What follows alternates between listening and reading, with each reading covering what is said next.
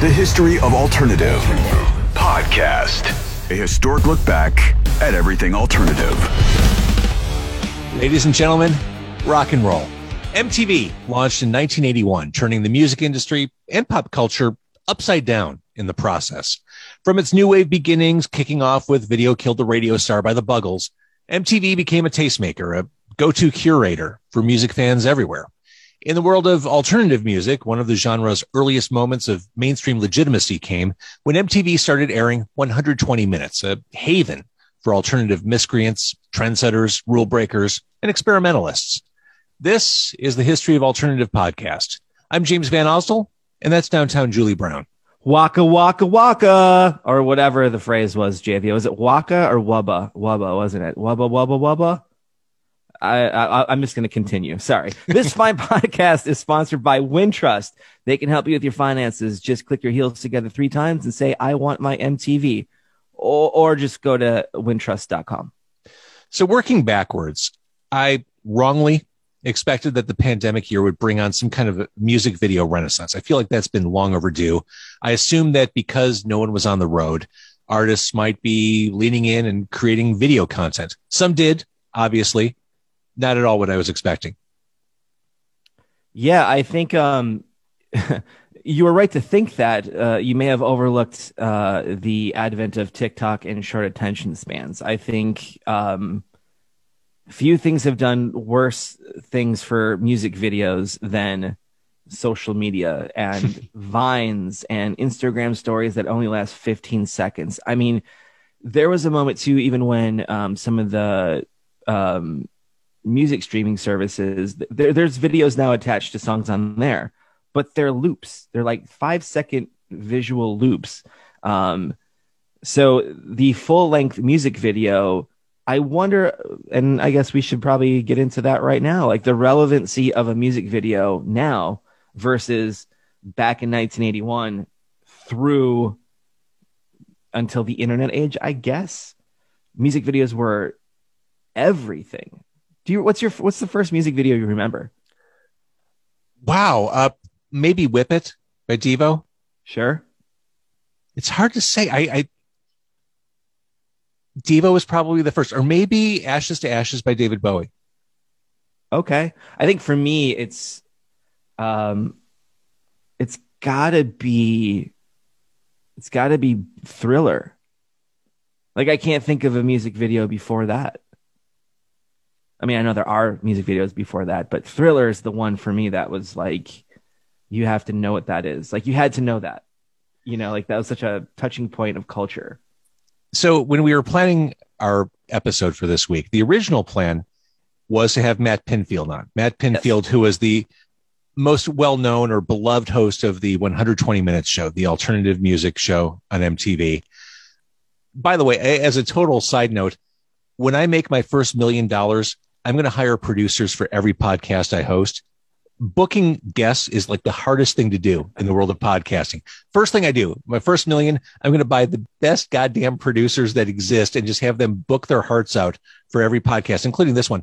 But Matt, for a variety of reasons, not many of which I even know, couldn't do the podcast this week. So we decided let's still talk about MTV, because one of the topics I keep coming back to, whether in real life conversations or podcast conversations, is this idea of curation. You hear it all the time. I hear it all the time. Music sucks today. Rock is dead. Music isn't the way it used to be. And I don't think that's the case. I think the issue is curation. People don't know where to find the stuff they like. They don't know who those curators are who are going to send them down the right path. MTV served that role for so many people for a very long time. MTV was a tastemaker. MTV was a music curator. In the world of alternative music, 120 Minutes was the Bible we worked from. Yeah, that show was a must videotape for me. Sunday nights with Matt Pinfield, it was get the VCR recorder out and or the VCR is a recorder. Get the VCR out, set the timer, and I would wake up Monday morning and watch all 120 minutes, and then start bugging you to play the songs on the radio the next day. That was my mantra. That was how you found all the cool music. It was, you read about all these bands in Spin and Rolling Stone and whatever zine you were into. MTV 120 Minutes was such a validator of that. And it always kind of makes me jealous, I guess is the best word for it, but sad and bummed out a little bit because I always wanted to be Matt Pinfield. Like, I wanted to be the dude that found all the cool new music, right? And, behind the scenes, that's sort of my gig here, besides being on the radio. That's kind of like the behind the scenes thing. It's kind of my job, right? And it's funny because, that curator title is it's just gone now. And it kind of bums me out because we're still here. We're still curating tunes. We're still picking the songs you're listening to on the radio. And we're not picking them because any record label is giving anybody money or anything like that. And it's like, I wish that hasn't, like, the image of that has been tarnished to the point where they don't really believe it anymore. And it's kind of a bummer because you're right. Now, more than ever, there are so many different places to get your music. Who do you trust and who do you go to? Because my biggest problem is when I go to like a streaming service, within 4 songs, it's just an algorithm at that point, right? And you lose something there. I think there's a humanity to curation and music that a computer can say that, well, if you like these 12 songs, you should like this one, which is fine. But there's still something to, I heard this on Queued Up, which means my favorite radio station put their stamp on it. Right. Well, I mean, as it pertains to MTV, just to stay on Pinfield for a second, he was always genuinely enthusiastic. I mean, he knew his stuff. I mean, he obviously had an encyclopedic approach to music, but he was infectiously enthusiastic about the bands he was talking to. When he sold a record, so to speak, you believed it, you bought into it. And that's that curation we're talking about. What was great about 120 Minutes is what's great about some of my favorite radio. It was buried in the middle of the night when only miscreants and dangerous loners were watching. That's when the best radio shows are. Correct. Like here in Chicago, Demo 312 is a fantastic show, but it's buried on a Sunday night where it should be. That's when all the good stuff gets played. That was the case with 120 Minutes. I mean, that show launched in 1986, and it was playing super, for the time, obscure stuff. I mean, that's the first place I heard the Minutemen and the Descendants and Skinny Puppy and the Cocteau Twins and Public Image Limited. And just the fact that I could turn on the TV at midnight and see This Corrosion by Sisters of Mercy was mind-blowing, when the rest of the day was playing John Mellencamp and Madonna. I had no idea that 120 Minutes was around for that long. Like, it's like revisionist, or it's like personal history, right? So if I discovered it in 1994, that's when it started, right? Right? Like it had to have started in 1994 because I would have noticed it way before then. Side note, no, you wouldn't.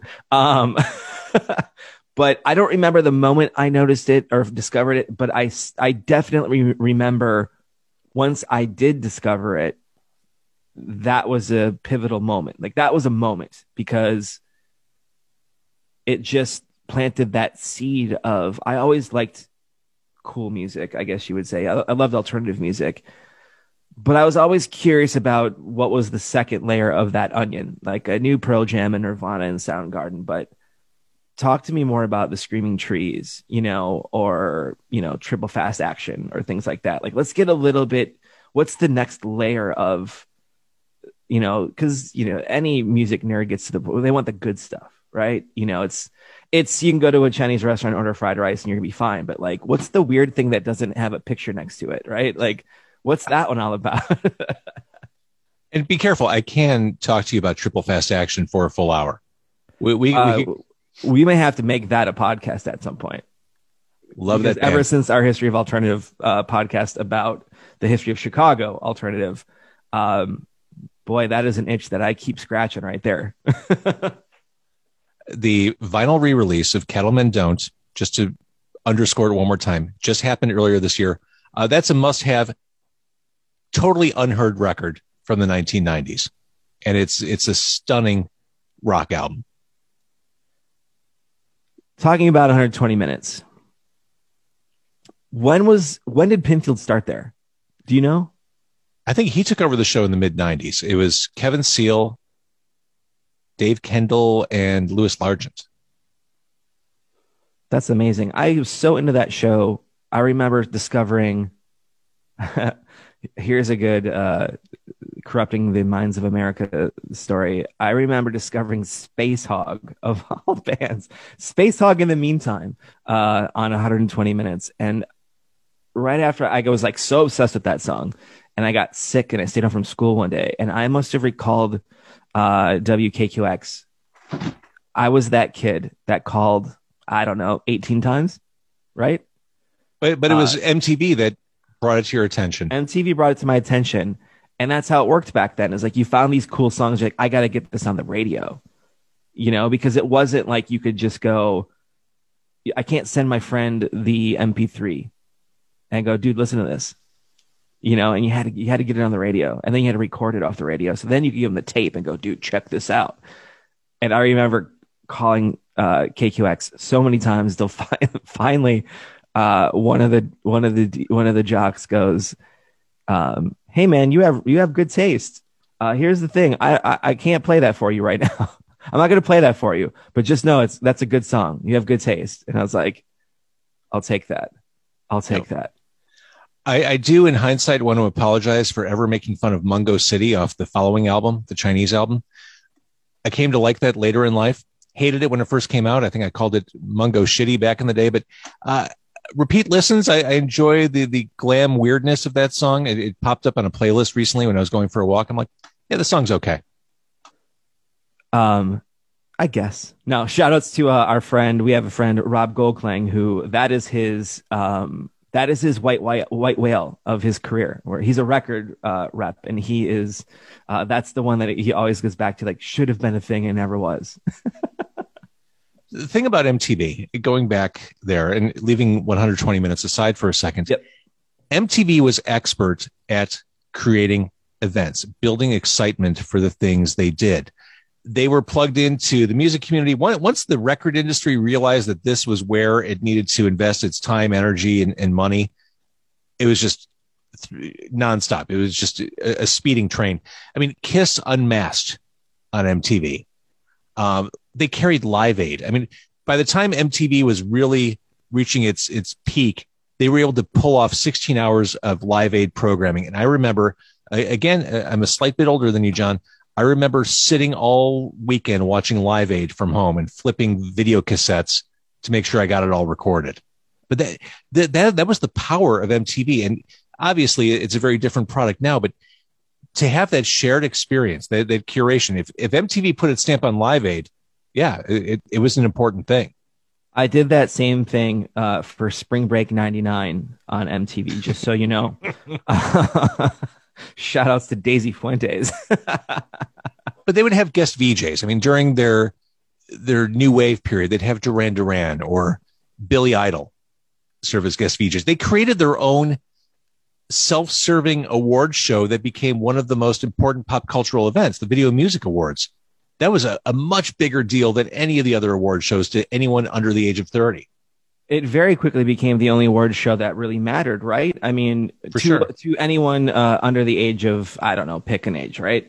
Kids, that was, I don't care who wins a Grammy. Like as soon as Jethro Tull wins a Grammy for rock record, you're like, I don't care about this. And then there's MTV going like, let's give it, to the people that deserve it. And you're like, oh, this is better, right? This is more like it.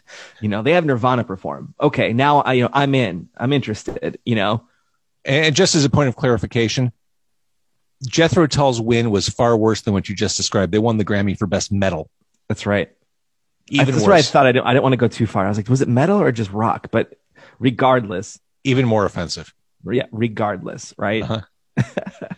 When do you think MTV really, really broke big? Like, when did it become, like you said, that it was when the record labels discovered it, but for the audience? Oh, I think it was immediate. Defining moment, or no?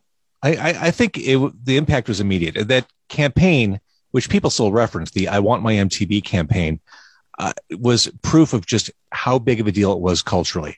It was a campaign to encourage cable operators to carry MTV. It was this grassroots thing encouraging average people, average cable subscribers to say how important MTV was. And it took hold. It was a national, they would run promos all day. I want my MTV. The impact, I think, was instant, and it lined up with a really important rush of music. I mean, the second British invasion was happening concurrent with the launch of MTV. So I would lump U2 in there, even though they're not British, obviously, but U2 and Eurythmics, the Police had a moment then, Billy Idol, Robert Palmer, Bananarama, all these bands were becoming a big deal as MTV was taking off. So they were in the right place at the right time. And I think it was fairly instant. And then following that up with the dreaded hair metal movement, and, you know, where would MTV be without all of the looking back awful bands of, you know, this is me speaking personally. Like, I can't stand hair metal. So like, I can't either. I speak for myself, but like the Motley Crues and the Warrants. And I mean, it was essentially, as a kid growing up, that was your free softcore porn, was watching Headbangers Ball, right? Because it was all dudes in spandex and like chicks in less than spandex for an hour every night, right? But that was huge too. Like, that was the biggest thing. And I didn't have cable, so growing up as a kid, so I never even got MTV.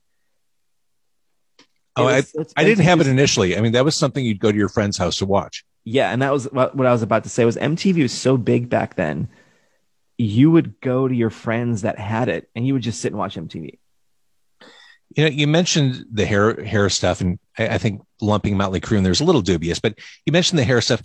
What I liked about MTV was kind of that CHR Top 40 approach, in that you could hear hair metal next to Prince, next to Mellencamp, next to Madonna, lots of different sounds. So the kids who came up in that era took it all in. Now, notoriously, MTV had an issue with color. It was very white in the beginning, to the point where David Bowie did an interview with Mark Goodman, former DJ in WKQX back in the day. David Bowie did an interview with Goodman, and he called MTV out, talking about the color barrier and how white MTV was. Obviously, that changed as the years progressed, but in the beginning, it was really vanilla. Yeah, it was. Was Michael Jackson the one that kind of broke the barrier eventually? I mean, he had to be the beginning of it, but, you know, can you imagine now looking at MTV and thinking of it without Michael Jackson or Prince? Like, right. That's impossible. Exactly.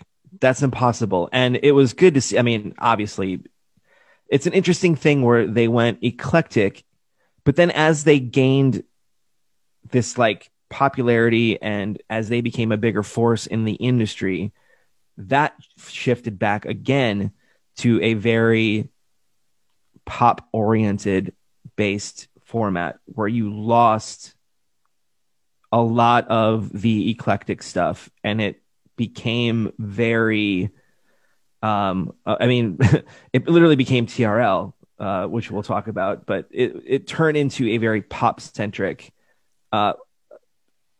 show or station, which it did. And that probably happened, if we're thinking about the same time, around 1997, it definitely veered more into teen pop.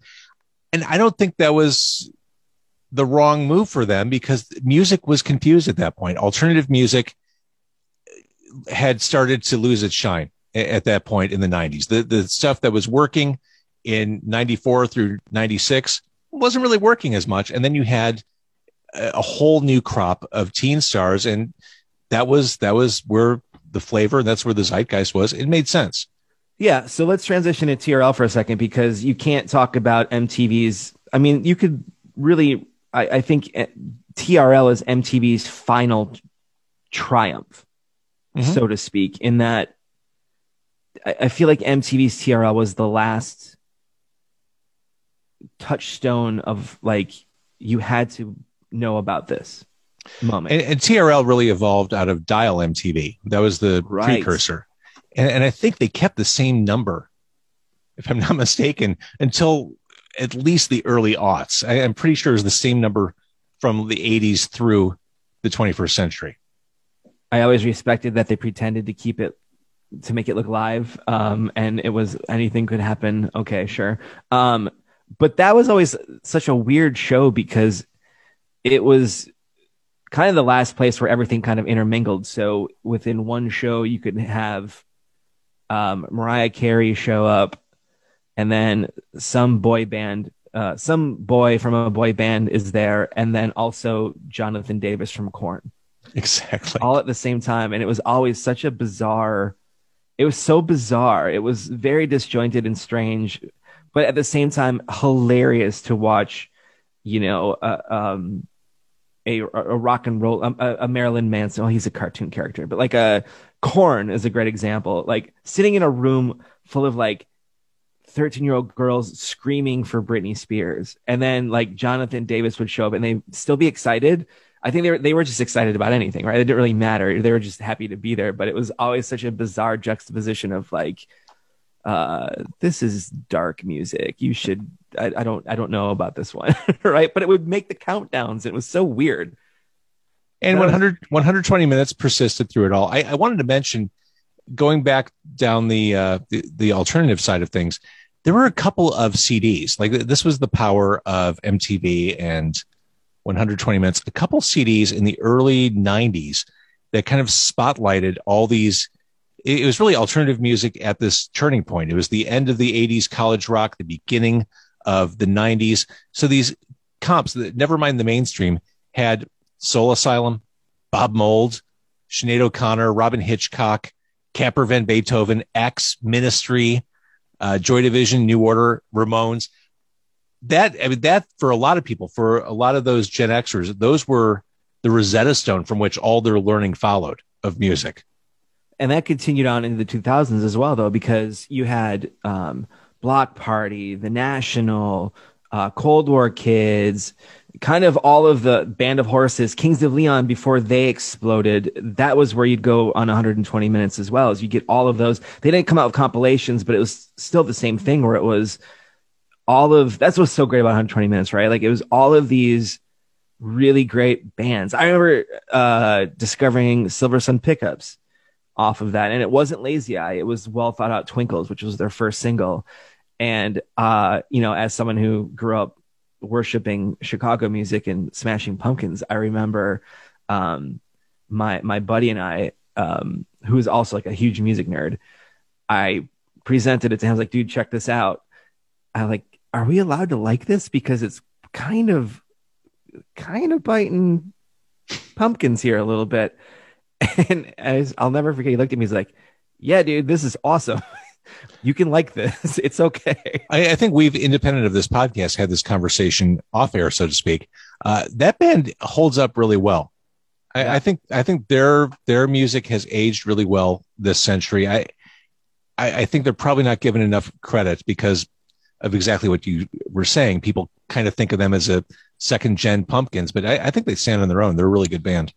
Co-sign that completely. And that was, you know, that's kind of the amazing thing about 120 minutes is maybe more so than any other show that MTV produced. That one always felt cool. Mm-hmm. Like always, it was always cool. Even if you didn't like what was happening during it, like going through the banjo era, I guess I'll call it, you know, when all of kind of the Americana music started coming out, and it was like not my thing, but you could listen to it and go, I don't get it personally, but there certainly seems to be a thing here. I'll go along with it. And you know, that's the true make of a great show or a great curator, like you were talking about earlier, is when they can give you stuff that you don't like, and you give them the benefit of the doubt, and you go, okay. And even if you don't like it, you go, I'm not gonna go get this. I'll wait for your next suggestion, though. I'll come back. Give me more. The best use of the banjo, the Muppet Movie. I'm sorry. I thought that went without saying. I would have brought that up, but I just assumed we all knew that. But to your point, as far as curation goes, that's the difference between a host and a really good host. Someone who is able to explain to you why you should give a shit about what you're about to hear, and who gets you to commit for that 3 or 4 minutes. 120 minutes was great at that. Yeah, absolutely. Some other big MTV things that we should probably address, especially right now, considering you can't talk about MTV without talking about The Real World as they go to celebrate the 30th anniversary of MTV's The Real World. Was that Paramount Network? Mm-hmm. Paramount Plus. Paramount Plus, the last streaming network you need to complete your collection, I think. Yeah, I got rid of cable about a year or so ago, and I'm absolutely paying more for entertainment than I was with cable because of all the services. Because I have to have Shudder and HBO Max and Netflix and Disney Plus. And of course, there's the annual Amazon Prime subscription. Correct. And Hulu. I've got Hulu Live. That's like, they just upped that to like $70 a month. Also, don't forget about Discovery Plus. I don't know if you brought that one up. Nope. It's endless amounts of Iron Chefs and Naked and Afraid. You can't go wrong there. I was laughing when that was coming out because I was like, I can't imagine needing the Discovery streaming service because the Discovery Channel is that's always where you just end up when you're scrolling through your TV, right? Like that's never a destination. That's always just I surrender. Yeah. All right, cool. I'll watch a show about this dude stuck in the woods, whatever. It's fine. I'll just, as I nod off on a Sunday afternoon. Of course I say that. And then 2 weeks later, it's like, it's only $5 and I get all the Bourdains. All right, I'm in. So by the way, world. Anthony Bourdain would have been a great host of 120 Minutes. I agree. I have one or two of his cookbooks here. I love, he was a really smart food guy. Yeah. So The Real World, it's amazing how much of an impact that had. I interviewed Andre Como. He was on the first season of Real World. Interviewed him a couple months ago. I mean, that dude still gets recognized anywhere he goes. Just anyone from that first cast, especially, because it was such a big deal. I mean, as you talk about the Discovery Channel, that's all reality TV. That network could not have existed had The Real World not been a thing. 100%. And it's, for as much gruff as you kind of give MTV now, and for what reality television has turned into, you go back to, The Real World before it became, air quotes, The Real World. It was pretty fantastic and it was really important. And it was one of the first times you got to see real life people talking about real life things, racism, drug abuse. And then of course the season with Pedro and his dealing with AIDS and HIV. I mean, you didn't have any of that on television yet. No. So these early years of The Real World were so important and such a big deal. And again, another one of those things where this is on-demand viewing. So it was, you got to watch it and then you got to talk about it. And if you missed it, you really messed up because your friends are always talking about it. And it'll be interesting to see. It's kind of a shame because, now it's turned into, it's not really, it's not The Real World. Now it's just like, let's throw 5 Italians in a house and see what happens. Spoiler alert, I grew up with 5 Italians in the house. I know what happens, right? So The Real World really was a wake-up call to MTV programming that this type of programming worked. And it was certainly a cost-effective way of doing original programming. And it begat lots more reality shows. And as that happened, certainly music became less of a thing. In fact, if you go to MTV's website now, it says MTV, reality TV shows, celebrity news, pop culture, and music. I was going to joke about this after the pod, but it's pretty funny, so I'll use it here too. When I was doing the research for this, I was going to send you a text and I go, here's all we need to know about MTV's relevancy. The latest, most recent article I could find about the history of alternative or history of MTV was from 2011. Like they just stopped. There's no more cultural relevancy apparently after 2011. Well, interesting. Speaking of 2011, that was the year when the MTV Oral History came out, which I strongly recommend. I haven't read it in years. It's called I Want My MTV, The Uncensored Story of the Music Video Revolution by Craig Marks and Rob Tannenbaum. It really is, in addition to all the behind the scenes stuff of MTV, lots of great stories, thoughts, and opinions from the musicians whose videos were played on MTV. So as far as that being the last year of relevancy, that book, I think, put a ribbon on everything. So if you have any interest, I love the oral history format, no secret, Sure. but that's a fantastic read.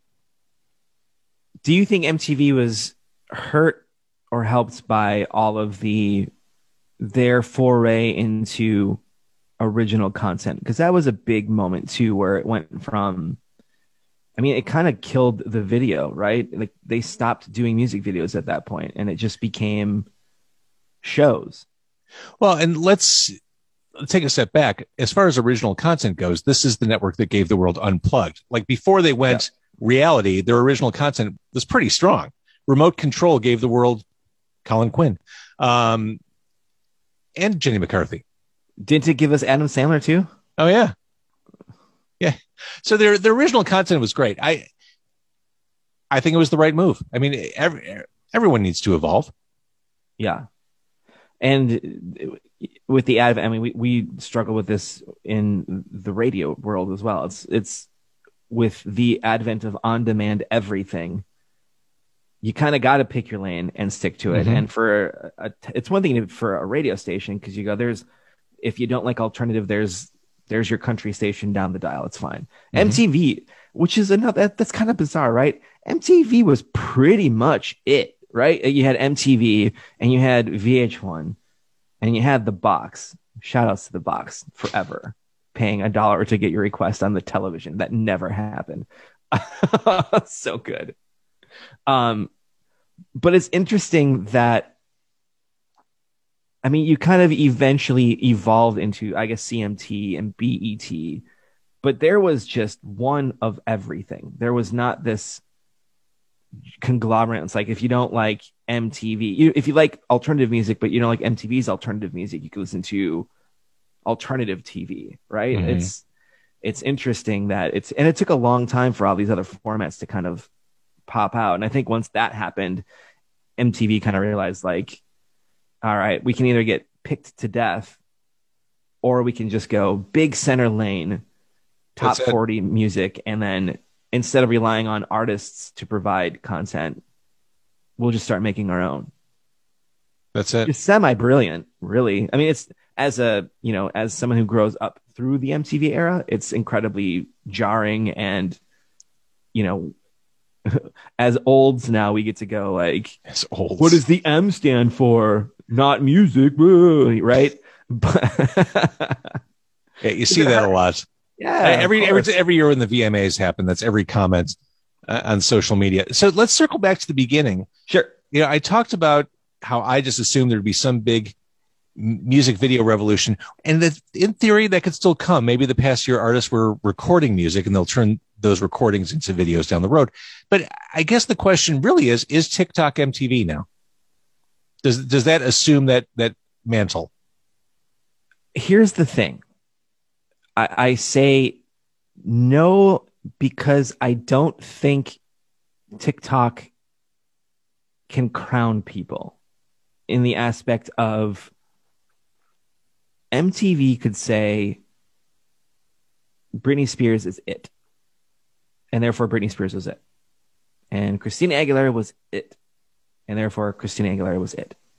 Kingmakers, right? Mm-hmm. Or in those scenarios, Queenmakers, whatever. I don't think social media, TikTok, can do that.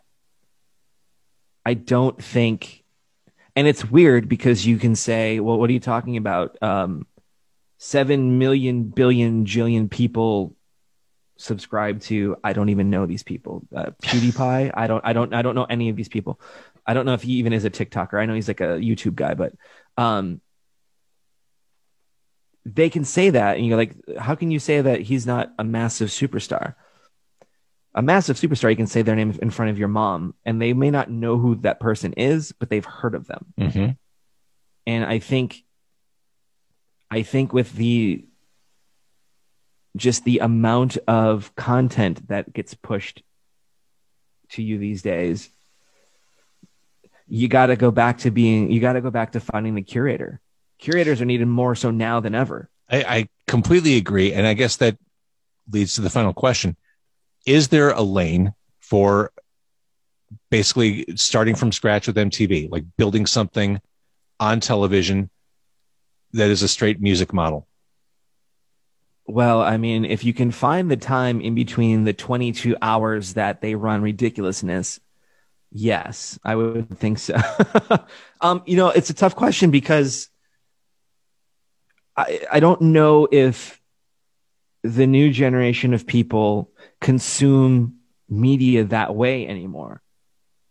I think you would have to be a like startup, very tertiary thing with not a lot of money wrapped up in it. Because what if it were a 24-hour streaming channel with curation? If you could get the attention, absolutely. It's interesting because I look at radio always, right? Because that's what we do, and it's an interesting thing because I always say that when people get mad for us at you for playing whatever, they get mad at you for playing. Hey, I'm not playing what I want. I'm playing what you want. That's my goal, right? But I also think that as time has evolved, there's a little bit more of that coming back where now it's, okay, you've been bombarded with TikToks and Instagrams and Snapchats all day. You've been just exposed to everything relentlessly. Here's the 5 new tunes that we like. Mm-hmm. And I think there's more, if anything, there's more power in that than we might realize at the moment. I completely agree. So can MTV return? I don't think in the traditional sense of can MTV go back to playing music videos and TRL and be relevant? But can they bring back TRL in some sort of iteration? I think so. Sure. I think it'll be really bizarre because it'll just be, Snapchats instead of full music videos. But I think there's an opportunity there. And I think someone's going to do it. And I think it's going to be interesting because it's going to seem so weird and foreign and probably boring, honestly, because it won't be flashy graphics and just like what you're used to. It's going to be something kind of left of center that I think it could work. And if you're asking, do I want to start hosting 120 minutes with you? Immediately, yes. Let's start the YouTube channel right now. The History of Alternative podcast is recorded at the 101 WKQX studios in Chicago. Subscribe on Apple, Google, or wherever you get your podcasts. Don't do drugs. Stay in school.